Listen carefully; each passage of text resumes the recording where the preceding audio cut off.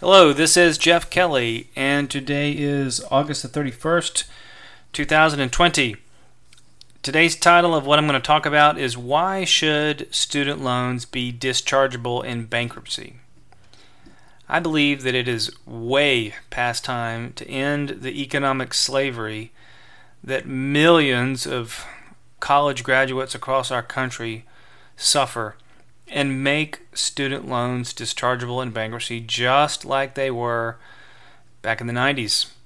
Can you imagine the nightmare of living with a $200,000 debt that just hangs over your head, increases with interest every single year? For many Americans, this nightmare is their daily reality. Want to finance a house? Forget it. Want to finance a car? Forget it. How about getting a loan to start a new business? Forget it. When a dark cloud of student loan debt hangs over your head, moving forward is economically impossible. Now, prior to 1976, student loans could be discharged just like any other debt, and over the years, restrictions were added. The first restriction was you had to wait 5 years after graduating before you could discharge student loans. Then the goal line got changed to 7 years, and then in 1998 the hammer was completely put down. Student loans could virtually no longer be dischargeable in bankruptcy. As a result, if you want to go to find a good summary on the internet about the history of student loans in bankruptcy, you can go to savingforcollege.com/article/history of student loans bankruptcy discharge. The consequences of making student loans non-dischargeable in bankruptcy. Since 1998, the cost of a college education has more than doubled in real dollar terms. Think about that. Doubled. When I went to college, the vast majority of college housing was extremely Spartan, shall we say. Today, most college dorms look similar to a resort, so that colleges can attract students, lure them into huge amounts of federally backed debt, and make millions. Most colleges now have bloated bureaucracies due to the lack of real market forces. The connection between the true economic value of a college education has been disconnected from the value that said education will produce because of the restrictions on dischargeability in bankruptcy. Many people have been sold on the idea you cannot have a successful life unless you have a college degree. It's becoming an increasingly popular choice for many young adults to forego college completely because of the high risk that they will never be able to repay the loans.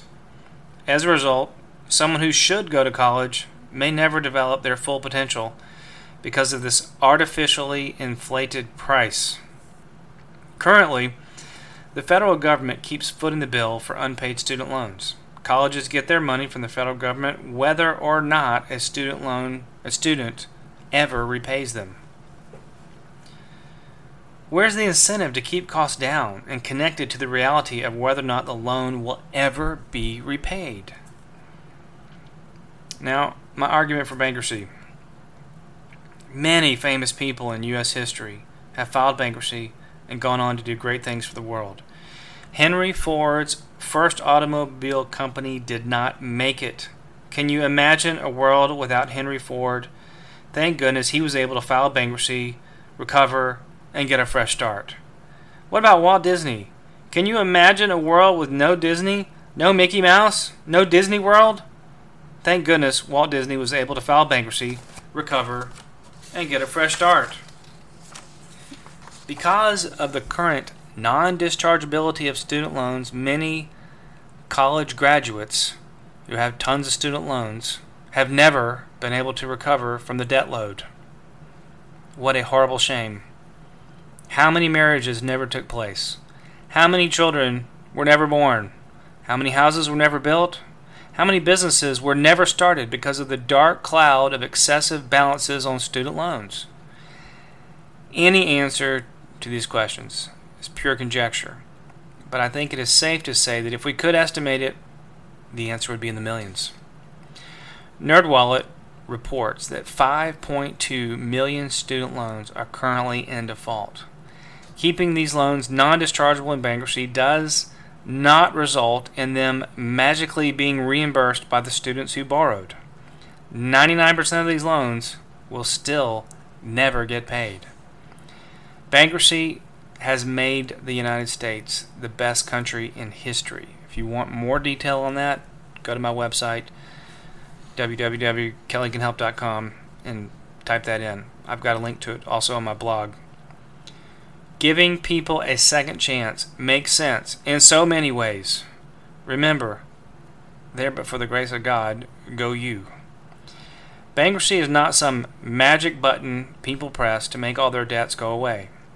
To file bankruptcy, the debtor must submit documentation under oath to a court of law showing that they are in fact bankrupt. People who attempt to abuse the system end up in jail. The lawyers who work for the United States bankruptcy trustees take their job super seriously, and they will zealously enforce the law. My point is that when someone can afford to pay their student loans, they should continue to pay their student loans, even if the loans become dischargeable once again. In conclusion, our bankruptcy system should be allowed to determine who should and should not repay their student loans. Thank you for tuning in.